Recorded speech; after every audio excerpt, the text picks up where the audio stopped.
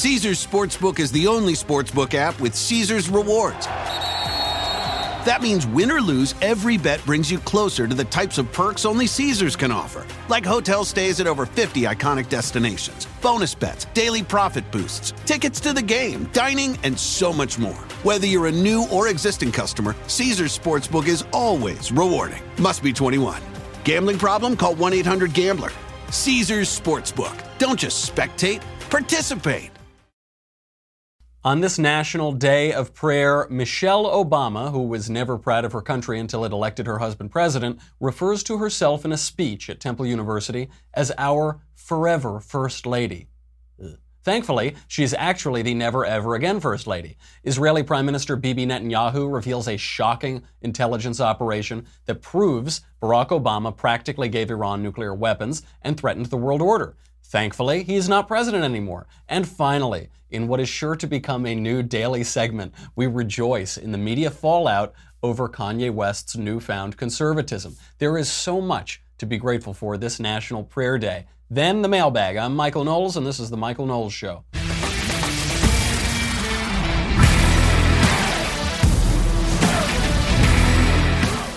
So much to be thankful for, so many reasons to rejoice, especially thinking of terrible days gone by. Before we do that, I have another reason to rejoice, which is that we have a wonderful sponsor that helps keep the lights on and actually turns both me and the audience from rotten, dirty, skillless derelicts into people who can actually do something productive in this world. I'm talking, of course, about Skillshare. Skillshare is a phenomenal online learning platform.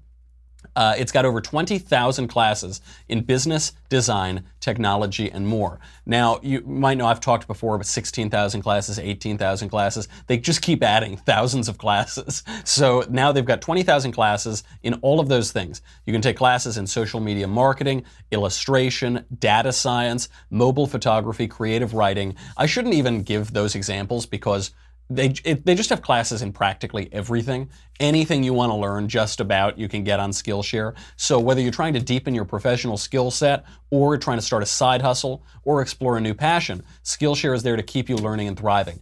Now, one thing we do in modernity, because all we do is kind of passively consume content, is we just turn on a screen and we look like, we just kind of stare, like that. That isn't good. You won't make yourself better. You won't feel good. You'll feel lethargic and useless. Go on and make something of yourself. Right now, one class that I really like is Photoshop. So you can go on. I don't really know anything about Photoshop. It doesn't seem that hard to learn, but it's just one of those things it's good to have access to be able to do it. Log right onto Skillshare. You can learn it right there. Drew, when we did the Another Kingdom podcast, he went and started looking up social media marketing and how to do podcasts. It's really, really good. I obviously haven't looked up how to do podcasts yet. I figure I'll do that around the 300th episode. So right now, you can join the millions of students already learning on Skillshare today with a special offer just for my listeners. Get 2 months of Skillshare for just 99 cents. Practically free, and you can get access to all of these things. Trust me, you need a lot of skills in the modern world. If you want to, look, for me, when Ben Shapiro comes in here finally and fires me, I'm going to need some skills so I can keep my side hustle going. Go to Skillshare.com/Michael, Michael. Get 2 months of unlimited access to over 20,000 classes for just 99 cents. Skillshare.com/Michael to start your 2 months now. Skillshare.com/Michael. Okay, it's National Prayer Day. This is a very good day. We're going to be very thankful. Because one time a priest that I listened to in New York, he said that there were 3 prayers that you should always be saying. I love you, thank you, and I'm sorry. Today we're going to be focusing on the former 2. We can all repent in our own time and flog ourselves and things like that. Probably we should all do it. But we've got a lot to be thankful for because Michelle Obama, let's just begin with the First Lady. First ladies first. She is no longer the First Lady. Here's Michelle Obama talking at Temple University. Doubters, I know you have everything it takes to succeed. I know that you are me. And if I can be standing here as your forever First Lady,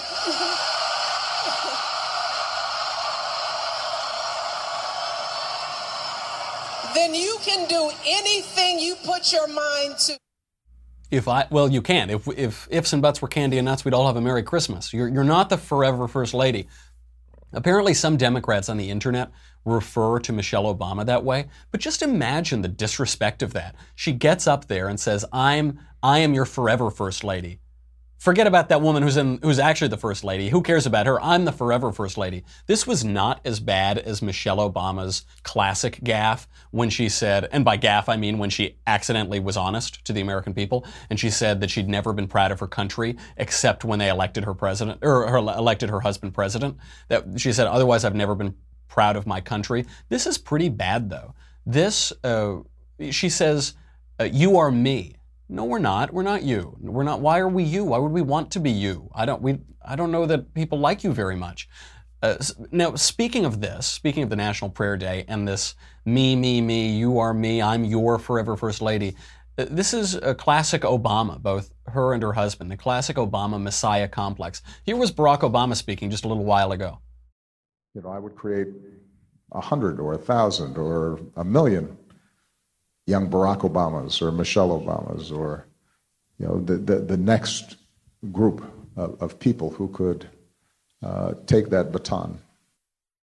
This is the Obama Messiah complex. It's why people call Donald Trump a narcissist. Donald Trump is the most humble man in the world compared to the Obamas. Whenever they need an example of a good thing or something good to be, they refer to themselves. She says, you are me. How about you say you are bright, you're ambitious, you're talented, you're the future, you're the... No. All of that pales in comparison to you are me. Barack Obama, when he says, I want to change the future, I want to have a wonderful country, and the best way to do that is to create little versions of me. Me, the greatest American ever. Because Barack Obama said he doesn't really like America. He doesn't like the way that America is. That's why he wanted to fundamentally transform America. You don't want to fundamentally transform something that you love. I don't say to sweet little Elisa, I love you so much, honey, but I want to fundamentally transform you. That isn't what you do. And thankfully, on the National Day of Prayer, they're no longer in the White House. That is so nice. Melania Trump has been wonderful. She's been a wonderful First Lady. She's been graceful, she's been elegant, she's been charming. And Michelle Obama was not. Michelle Obama said practically that she doesn't like her country, and she's disrespecting the current First Lady. She's saying, I'm still the First Lady. I'm forever the First Lady. And all these people, they're pretenders. I'm forever the First Lady. There was that incident at the inauguration, President Trump's inauguration, when Melania Trump brought Michelle a gift, a nice little ritual, and she hands her a box. And Michelle acted as though this were some terrible thing. She said later on the Ellen DeGeneres show, she said, quote, I mean, this is like a state visit, so they tell you that you're going to do this, they're going to stand there before you get this gift, so it's never happened, so I'm sort of like, okay. That's a direct quote from the Ellen show. She said, what am I supposed to do with this gift? Everyone cleared out. No one would come and take the box. Wah, wah, wah. Just not nice, not elevated. And a lot of people said that Melania Trump would not be a good First Lady because she was a supermodel. Perhaps Donald Trump's wealth and success played some role in his charming her and wooing her. And she has been wonderful. And yet you still hear these people say, oh, Michelle was so much better.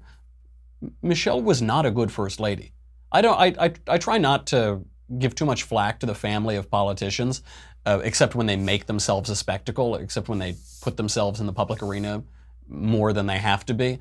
She wasn't very good at being a First Lady, and Melania's done a wonderful job. But of course, that's all just the prelude, that's just the amuse-bouche to the real thankfulness, which is that Barack Obama is no longer president. There's a major news story this week that shows us just how wonderful it is that Barack Obama is no longer president. But before we get to it, before we get to how Barack Obama, more than any president in recent history, imperiled the world order, an utterly failed president, before we get to that, let's just recount some of his other failures. Barack Obama, people forget this. When, history wipes away all of these sins and all of these bad decisions and all of these bad policies. Essentially everything the guy did was a failure and made the country worse. He entered office during a bad recession, and he made the recession worse. Usually in economic crises, the deeper the recession, the more robust the recovery. That's just the way it works. The Obama recovery, which he says it was the worst recession since the Great Depression. Okay, the Obama recovery was the worst recovery in 7 decades. If it was the worst economic crisis since the Great Depression, he should have had a good recovery, but he didn't because of his own policies. During that recovery, GDP averaged a 2.1%. I think that's the worst economic performance of any president since World War II. His economists said, that's just the way it is. That's just the new normal. That's the best we can hope for. Yeah, 3%, that's not going to happen. Donald Trump comes into office. He immediately starts posting quarters of 3% or greater economic growth. Barack Obama spent more on stimulus money than all of the stimulus packages ever combined. You take every stimulus bill in history, add them together. Obama spent more with worse results, with counterproductive results. So it's adding insult to injury. Not only did he not help the economy recover or allow the economy to recover, he also blew an unprecedented amount of taxpayer money on it.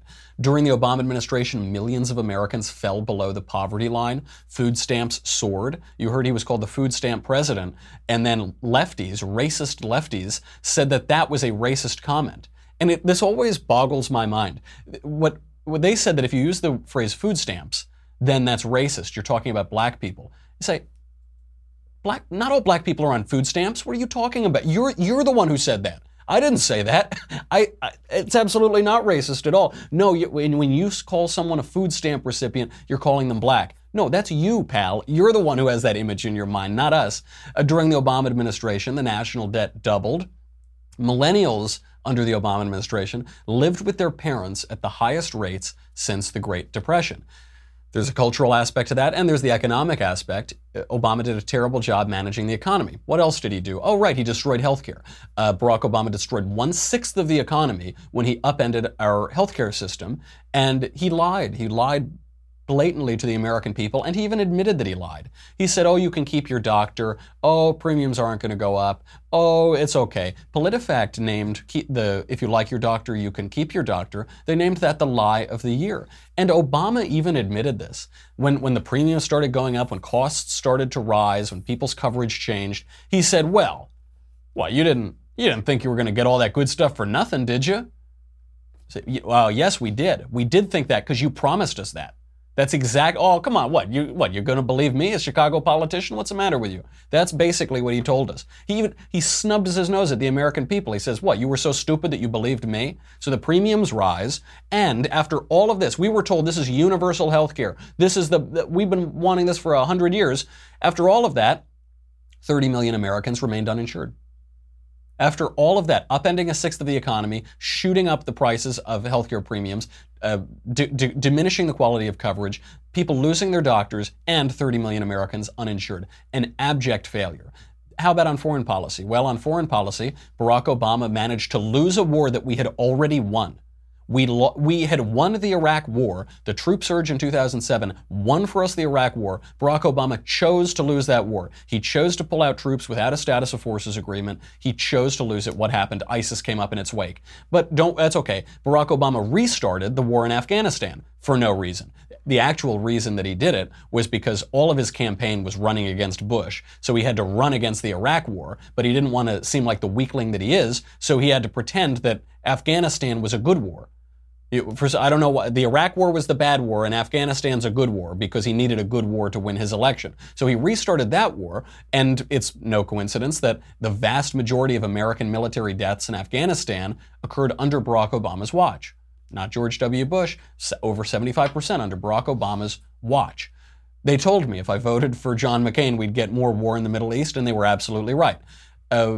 What else did Barack Obama do on foreign policy? Well, all we hear these days is about Russian collusion. Donald Trump colluded with Russia. Donald Trump had a bowl of borscht at the Russian tea room in Manhattan in 1976. He colluded with Russia. What did Barack Obama do? Barack Obama allowed Russia to invade Crimea and much of Syria under his watch. Barack Obama sat across from the leader of Russia, or the fake leader of Russia, Medvedev, the Putin crony, and he thought that he was not being recorded. He thought their cameras and the microphones were off. And he said, hey, listen, I know that I said all that stuff, about how I'm going to be tough on you, but direct quote, I will have more flexibility after my election. To which Medvedev responded, duh, I will transmit this information to Vladimir, duh. We actually have video of Barack Obama colluding with Russia and admitting that he's misleading the American people on his stance on Russia. That's the only explanation. If he weren't misleading the American people, he would have said, hey, we don't have to wait until after the election.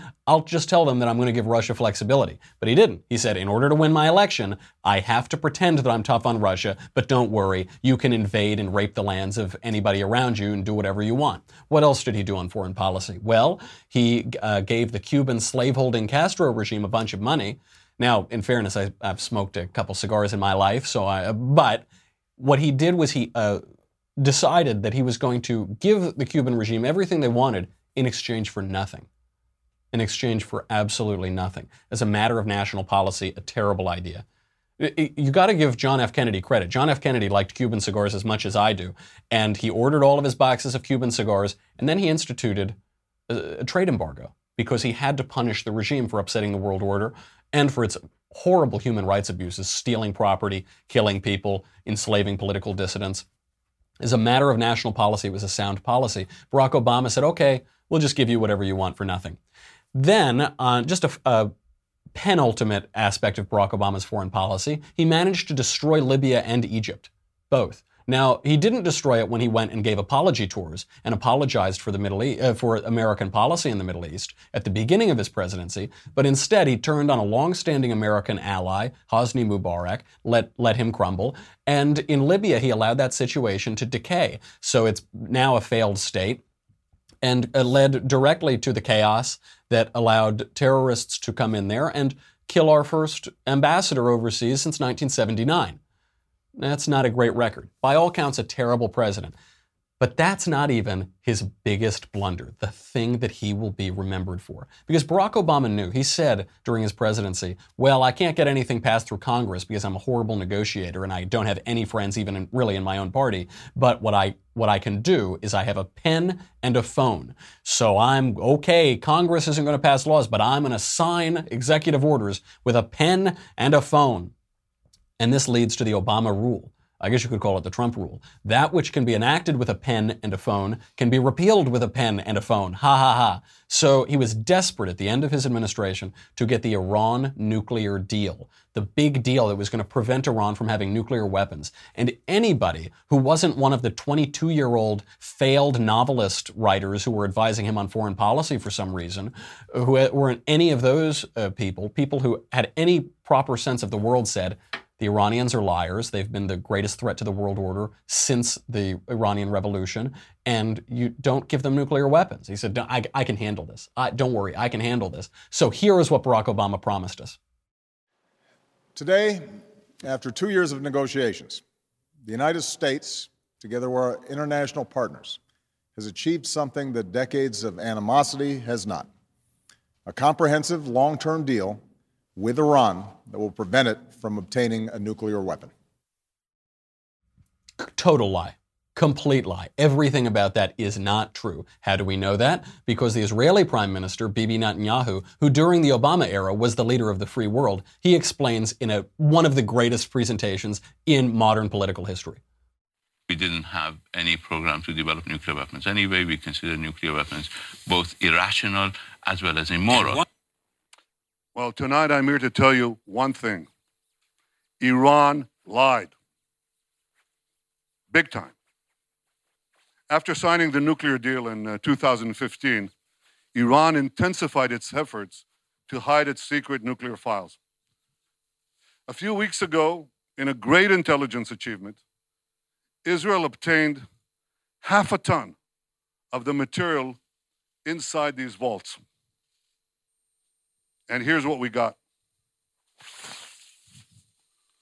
55,000 pages. Another 55,000 files on 183 CDs. Everything you're about to see is an exact copy of the original Iranian material. You know, if every TED Talk were like that, I would watch them. Or it's like when they do the new iPhone and they're walking, they say, this is the new iPhone. Bibi Netanyahu, a master showman. And this is really humiliating for Barack Obama. This was supposed to be Barack Obama's one lasting achievement, and we now know it's a total failure. Everything Obama told us about the deal was a lie, and every promise of the deal is, of course, a lie because it essentially hands Iran nuclear weapons. So with this, this was the last thing Obama had to hold on to, and it just turns out it was an abject failure. So all of the Obama alumni, who I think just turned 16, so happy 16th birthday to all of the Obama senior policy advisors, all of these alumni are out in force to defend the Iran nuclear deal. But it's very funny because they're contradicting one another.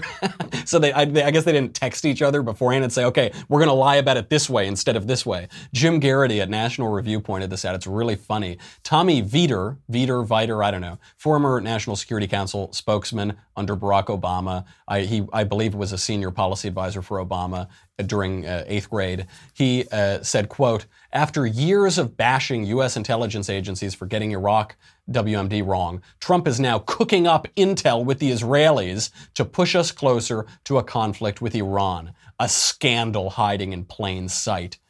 Okay, so little Tommy's point of view, Tommy's point of view is that this is all a lie. Bibi Netanyahu and Donald Trump are lying. And look, Barack Obama, his entire administration appeared to hate Israel. Barack Obama, his campaign apparatus tried to get Bibi Netanyahu kicked out of power there. So they're saying, oh, they're just lying. It's just a lie. But Ben Rhodes, another former foreign policy advisor to the president, at the same time said, quote, by reminding everyone of the well-known pre-Iran deal history, Netanyahu inadvertently made the case for why the Iran deal needs to stay in place. Without it, all the restrictions on Iran's program and the inspections regime that verify compliance go away. So Ben Rhodes' answer to this is, yeah, no, we knew about all that. So these guys both worked for Obama. Same guy, same time, same issue, as a matter of fact. And one of them says, oh, this is a total lie, totally cooked up by those Israelis and by Donald Trump. And then the other guy at the same time says, yeah, no, we knew about all of it. So, okay, maybe next time you should text each other and figure out which lie you're going to try to spread to make up for your abject failure. This is a major difference between the right and the left, because this hasn't been said enough. Donald Trump is much, much better at being the president than Barack Obama. The country under Donald Trump is much, much better off than under Barack Obama. The world order is much, much better off under Donald Trump than under Barack Obama. The left, they said, what are you, that's crazy, what are you talking about? This is a major difference between the right and the left. The right likes the thing itself. The left likes the appearance of the thing without the essence of the thing. The right likes practical things. The left rather, prefers the theoretical. They say, so here's an example. Donald Trump doesn't look like the president, does he? He doesn't talk like the president. He doesn't walk like the president. He doesn't tweet like the president. It's crazy. This is a threat to the world order. Except he's very good at being the president. On every marker, on the economy, on foreign policy, on domestic policy, certainly, on deregulation. He's just very good at it. On making deals with people, even on getting the pop culture on his side. We'll talk about Kanye in a second. But he doesn't, so Donald Trump doesn't look like the president, but he's very good at being the president. Barack Obama looks just like the president.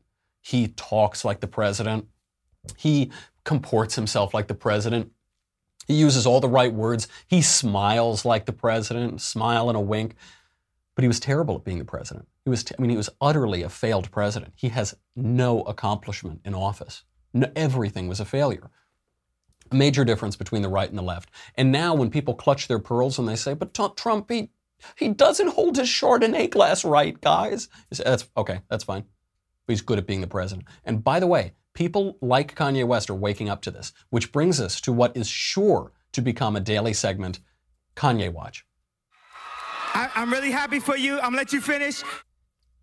Thank you, Kanye. I appreciate that. The latest fallout from Kanye saying conservative things. What do we have? Let's do a quick rundown before we get to the mailbag. A CNN op-ed writer wants to censor Kanye West. They actually want to shut him up. The CNN writer says, quote, "The time has come to stop amplifying his platform when he continues to misconstrue facts and distract the public from truth. Shutting him down is not a matter of censoring opinions. It's a matter of being responsible in how we elevate or endorse the cult of celebrity in situations that further espouse toxic lies." The cult of celebrity that the left invented. At this point, any outlet that continues to allow Kanye West a platform to knowingly speak such misinformation is enabling the former or exploiting his status for ratings. On the misinformation, by the way, let me just say this. The one thing that all of Kanye's critics are saying is that he lied about slavery because he said, if you've been a slave for 400 years, that's a choice. That is true. That is historically and mathematically true. Now they're saying, well, no, he's talking about the transatlantic slave trade. The transatlantic slave trade began in 1619.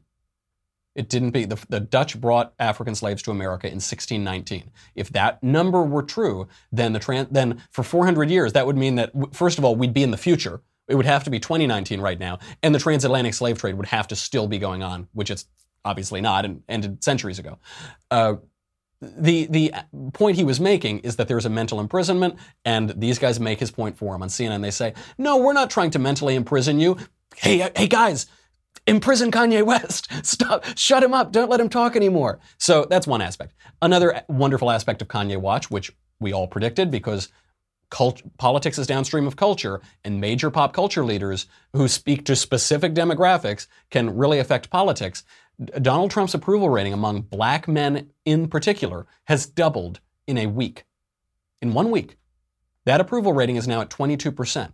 Previously, it was at 11%. Also, at the same time, his disapproval rating among black men has dropped significantly from 87% to 71%, according to this latest survey.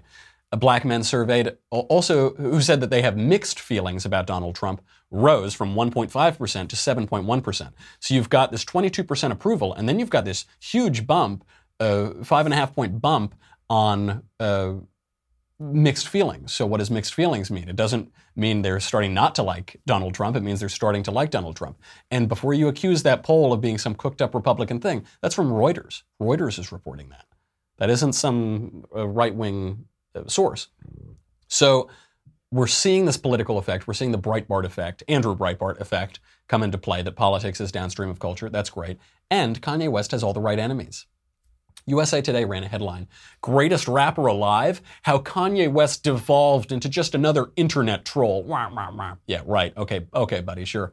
Yeah, I'm sure. I bet as many people are reading USA Today as or listening to Kanye West, totally. Then the really heinous one is USA Today ran a headline, "Chris Brown tears Kanye West to shreds over his slavery comments." And this is an improvement for Chris Brown because Chris Brown usually just tears into his girlfriends. So it's good when he's tearing into other male rappers, I guess. Chris Brown said, quote, "This is just entertainment to y'all. This man is a clown. Wake the heck up, Kanye." He didn't say heck. "Please. Slavery was a choice. What?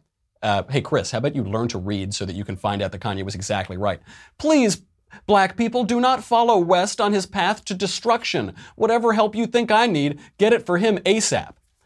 And this really bothers me. It bothers me any time Chris Brown does anything because the judicial system should have taken him out back and put him down like Old Yeller a long time ago. Chris Brown is let's just read. His police report is publicly available. This is just a little snippet from the Chris Brown police report. The guy who's lecturing Kanye West and Americans on how we should comport ourselves historically and politically. This is from the police report, quote, "A verbal argument ensued and Chris Brown pulled the vehicle over on an unknown street, reached over Robin F., that's Rihanna, with his right hand and opened the car door and attempted to force her out. Brown was unable to force Robin out of the vehicle because she was wearing a seatbelt. When he could not force her to exit, he took his right hand and shoved her head against the passenger window of the vehicle, causing an approximate 1-inch raised circular contusion. Robin turned to face Brown, and he punched her in the left eye with his right hand. He then drove away in the vehicle and continued to punch her in the face with his right hand while steering the vehicle with his left hand. The assault caused Robin F.'s mouth to fill with blood and blood to splatter all over her clothing and the interior of the vehicle. Brown looked at Robin and stated, quote, 'I'm going to beat the S out of you when we get home. You wait and see.'" That is the only part that I can read on air, I think. It gets much, much worse.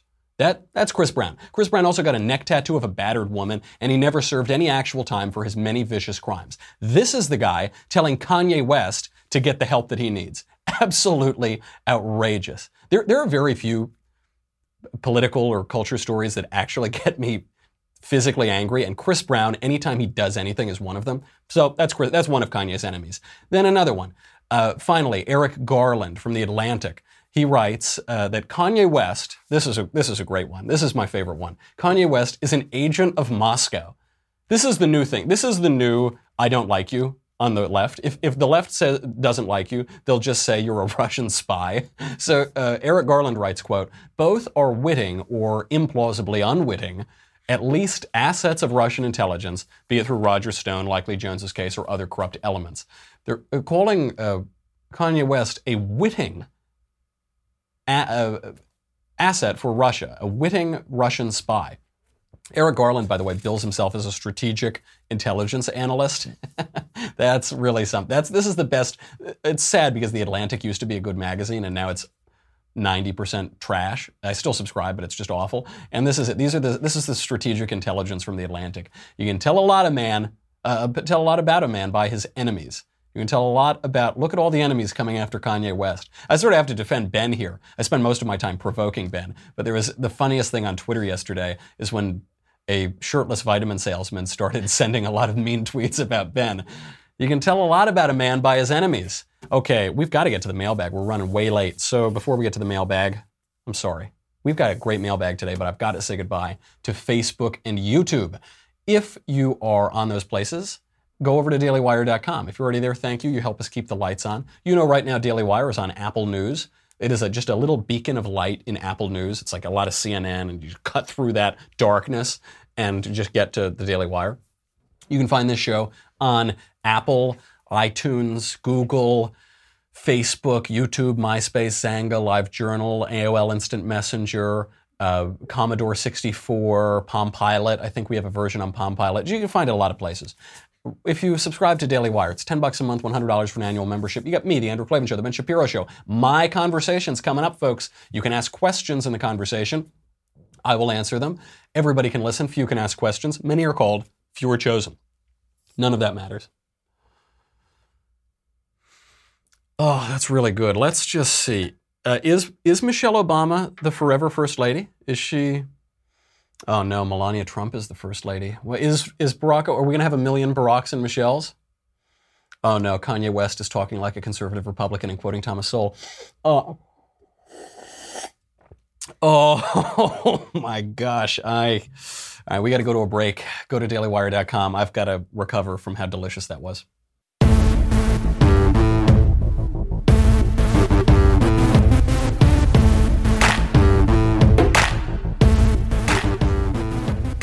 Let's get into the mailbag because we're running out of time, and these are great questions. From Tyler.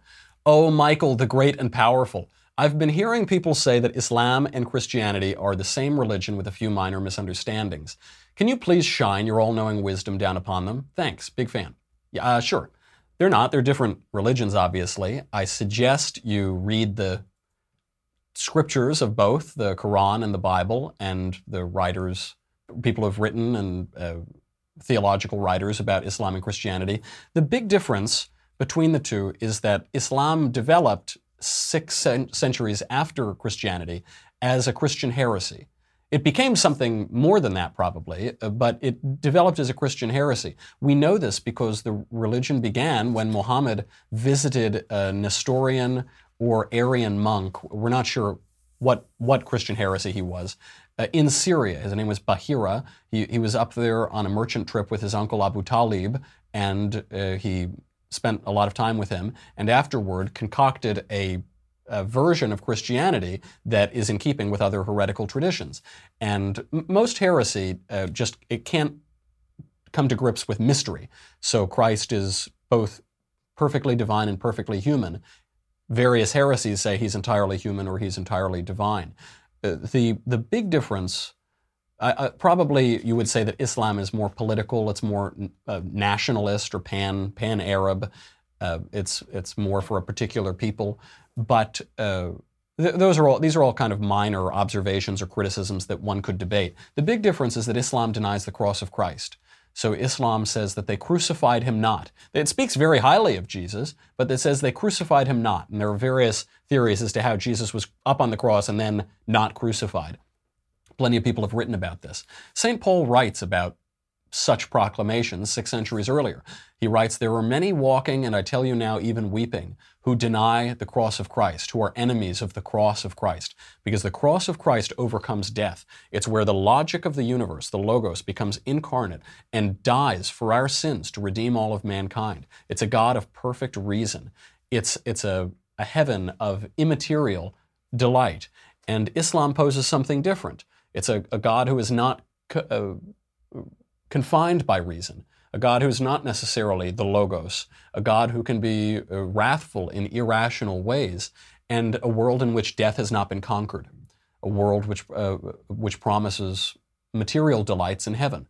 Those are very different visions of the world. Those are very different religions. Now it's commonly taught by people who haven't read any of these things and have no familiarity with either of the religions that, we all worship the same God. Not so. Different religions worship different gods. That's what makes them different religions. If they worship the same God, they would be the same religion, wouldn't they? They would manifest in the same ways. But when we see vast differences in religion, we know that they're worshiping something different. From James, "Dear Michael, fascism seems so unlikely today, and does it? I don't know. I look around college campuses and it seems very likely." He goes on, "And it's difficult to imagine its philosophical appeal last century. Could you attribute the rise of atheism, nihilism during the 20th century as something that caused the appeal of fascism? It seems to me that totalitarian fascist states force their own religion of government down the throats of their subjects. Do you think there was an ideological appeal to fascism, or was the movement based in emotion and feeling? Thanks, you guys and gals at the Daily Wire, the only thing keeping me sane these days." That's a very good question, because I actually disagree with your read of fascism or your reaction to fascism. I'll say also that one can't really separate plain objective facts from the way that we react to them, from the way that we ascribe value to them or that we have emotion about them. That distinction is, I think, complicated and probably not a good one to make. The appeal of fascism makes all the sense in the world. It's a very appealing political ideology in a world without God. It makes all the sense in the world without God. Because without God, there's no natural law. Without natural law, there are no natural rights. The American version of conservatism only exists because of the profound, radically Christian character of America. We hold these truths to be self-evident, that all men are created equal and endowed by their Creator. We know this from Governor Winthrop in the model of Christian charity that baptized all of America in the early 17th century. We'll read that a little bit later. We know this from the Pilgrims, the first Americans, the people who founded the first American colonies, where we trace our foundation, were radical Christian zealots. Fascism replaces God. Of course, it's reacting to a world of atheism and nihilism, and it has to overcome that nihilism with something. Everybody's got to serve somebody. So fascism replaces God with neo-pagan idols, the nation state or the people or the fasci, binding us all together. It's a reactionary philosophy. It's reacting against, as you point out, atheism, materialism, rationalism, positivism. It's reacting against that. I react against that too. I don't like those things either. But that's what makes it so seductive, is when you react to all of those things that we don't like about modernity without God, you just get the mirror image of all of those things, which is equally ungratifying. Some say the world will end in fire, some say in ice. This is what the alternative right gets so wrong, is they are reacting against all the right things, but they're reacting in the wrong way because their reaction lacks God. It lacks the crux, pun very much intended, of Western civilization. And so it's a horrific caricature. It's exactly the flip side of leftism. Good question. From Kevin. Hi, Michael. My 20-year-old son is a devout Christian. He's been dating a wonderful girl for about 4 years. For the past year, she's been struggling with her Christian faith to the point that she's not sure she can call herself a Christian. They have a very good relationship. They're both committed. How should I advise my son regarding his relationship with her, and how can he help her with this struggle? Well, I was in her shoes when I was 20. I was vaguely atheistic or agnostic at the time. and now I'm certainly not. I think it's perfectly normal to go through those sorts of phases, and I think it actually helps one's faith, because when you come back, you have the zeal of a convert, even though you're just a revert. I think it's fine. Look, the truth above all things. She's confused right now, and she's questioning things, and maybe she's reacting appropriately against incorrect interpretations of true religion. Maybe she's reacting against heresies. Maybe she's reacting against misunderstandings of Christianity. That's good to react against those things. The truth above all things. Just have your son say, keep cool, keep calm, and explain the world as he sees it. And you don't have to worry about those things. God, you do your best, God will do the rest. But I wouldn't worry too much, because there is a right answer. And if you are patient, patience is a virtue. If you're patient, I think the truth will come out, as long as everybody's dealing in good faith. From Kenneth, how much more time do we have? We got a little bit more time. If we have to accept people because of their immutable characteristics, such as being gay, or sexual orientation, how is it that it is illegal in California to have a sex change material, or it might be banned in California to promote sex change material, but at the University of Texas, they are going to treat masculinity as a mental health condition? There's this bill in California that wants to ban all efforts to change one's sexual orientation. And it's true, not just at the University of Texas, but all over the country now, we hear about toxic masculinity. This is a mental health disorder. It's being studied by government agencies and public agencies. It's because they're total hypocrites and lunatics. But we don't need to take that seriously. They are not being rational, and we don't have to take irrationality seriously. But we should watch out for that phrase. I did this PragerU video on the importance of precise language. The left now is using this euphemism, toxic masculinity, to refer to manliness. Now, look, manliness has two sides. There's the gentleman, there's the hero, there's the good guy, and there's the rapist and the warmonger and the villain. It cuts both ways, and you have to be on the right side of that. You have to use manliness in a good way. The left is using that phrase to say masculinity is bad per se, manliness is bad per se. But it's not. There's a good manliness, and we have to always exhibit it. And the more it's a very manly thing to correct people's errors in a patient but confident way. All right, from Christopher. Hey, Michael, I'm a huge fan of the show and listen daily. As someone who's one of those heathen pagans you mentioned on May Day, Walpurgisnacht, to your former German listeners, why is it that Ben and yourself are so critical of anything pagan? I understand a ton of people who are pagan and are just those spiritual lefty commune types, but some of us are conservatives that just happen to have differing religious beliefs. Sincerely, Chris. Thank you for the note, Chris. Thanks for watching daily. And since you watch daily, you'll get this edifying answer, I hope. It's because you might have those differing religious beliefs, but they're wrong.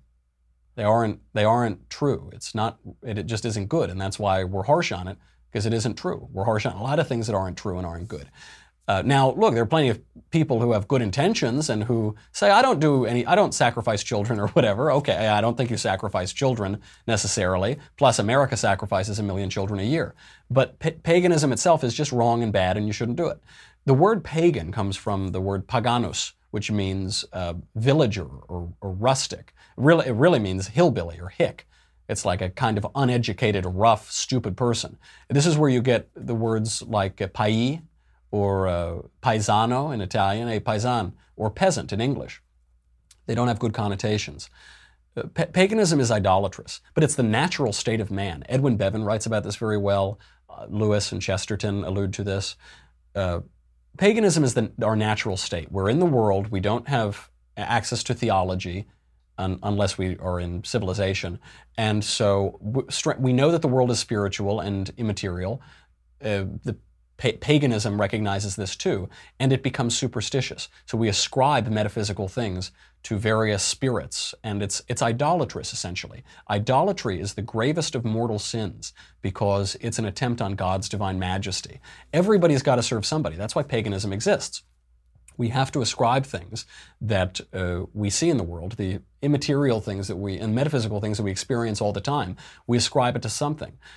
But it's false religion, it's superstition, and it's ultimately unsatisfying. There is a theology, that's the study of God. There is a true God. and there is false religion. So the reason we're harsh on it is that it is false religion, and it's rustic. I mean, there's a reason why it's the natural inclination of man, is because if you're wholly uneducated, then you'll fall for that. It doesn't make you stupid. It just means you haven't thought deeply about these things or read deeply about these things.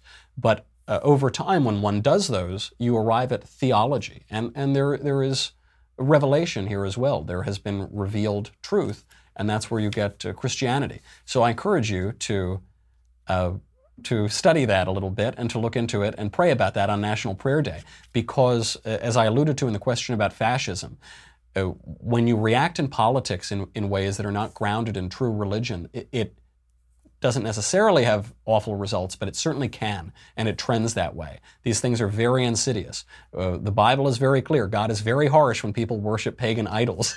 Doesn't turn out well. They get lots of leprous sores and, storms and locusts and things like that. So there's a reason for that. It isn't just because the Bible is kooky. It is, oh, how crazy that is. No, it's really saying something about human nature and religion. So I would think about that. And we'll all pray for you on National Prayer Day. And you can pray for us. From Spencer. We'll do a couple more, then we'll have to wrap it up. Oh, Grand Monsignor of the Covfeffiites, Knowles.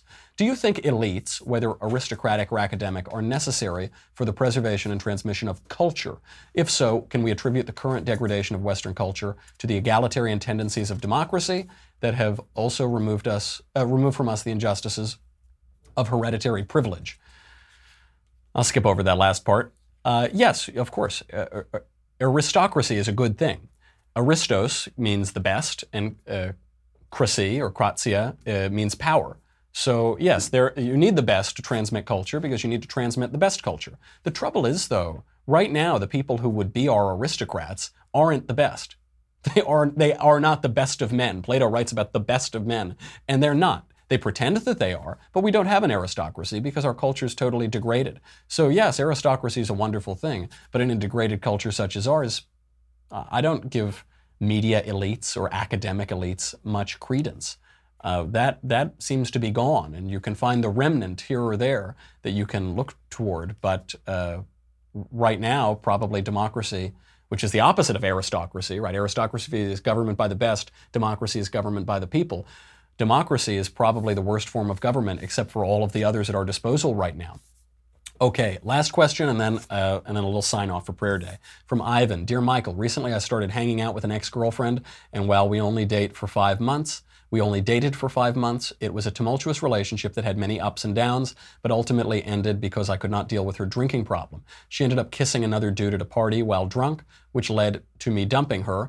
Deep down, I sense she's a good person who may have, in fact, cared deeply for me, but who's just going through a bit of a party phase, which I myself went through, but have since left, as it ultimately brought me unhappiness. Am I making a mistake in trying to form a friendship with her in the hopes of one day possibly rekindling our relationship, or should I spare myself the humiliation and part ways for good? P.S. If Kanye ends up running for president in 2024, would you appear in a commercial for him like you did for Cruz in 2016? I've got some more commercials coming down the pike. Look for that coming up soon. I won't comment yet on future President West.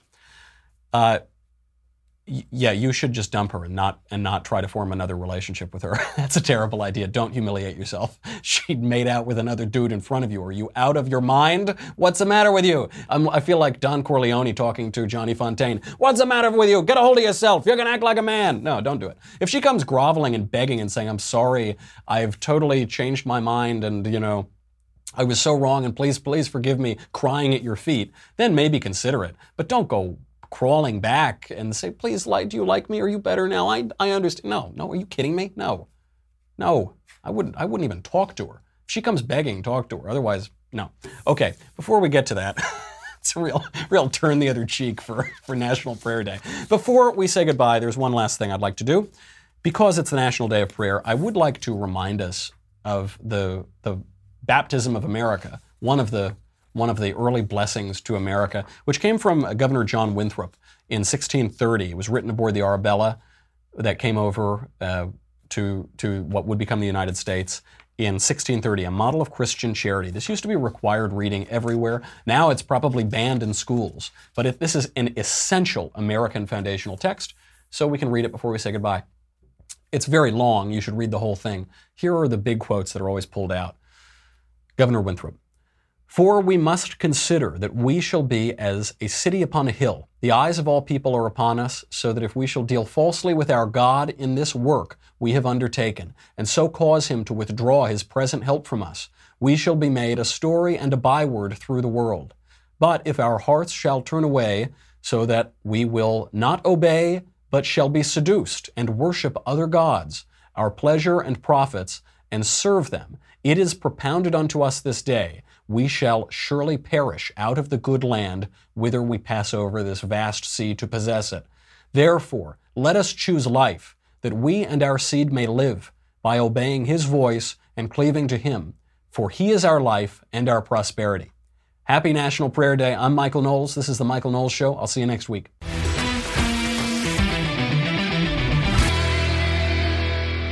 The Michael Knowles Show is a Daily Wire Forward Publishing production. Executive producer, Jeremy Boring. Senior producer, Jonathan Hay. Supervising producer, Mathis Glover. Our technical producer is Austin Stevens. Edited by Alex Zingaro. Audio is mixed by Mike Coromina. Hair and makeup is by Jesua Olvera. Copyright Forward Publishing 2018.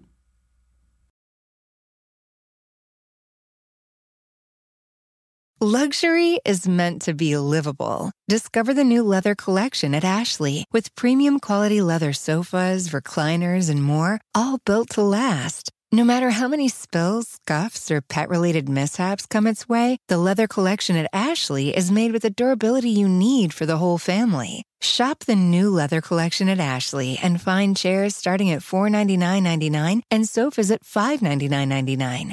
Ashley, for the love of home.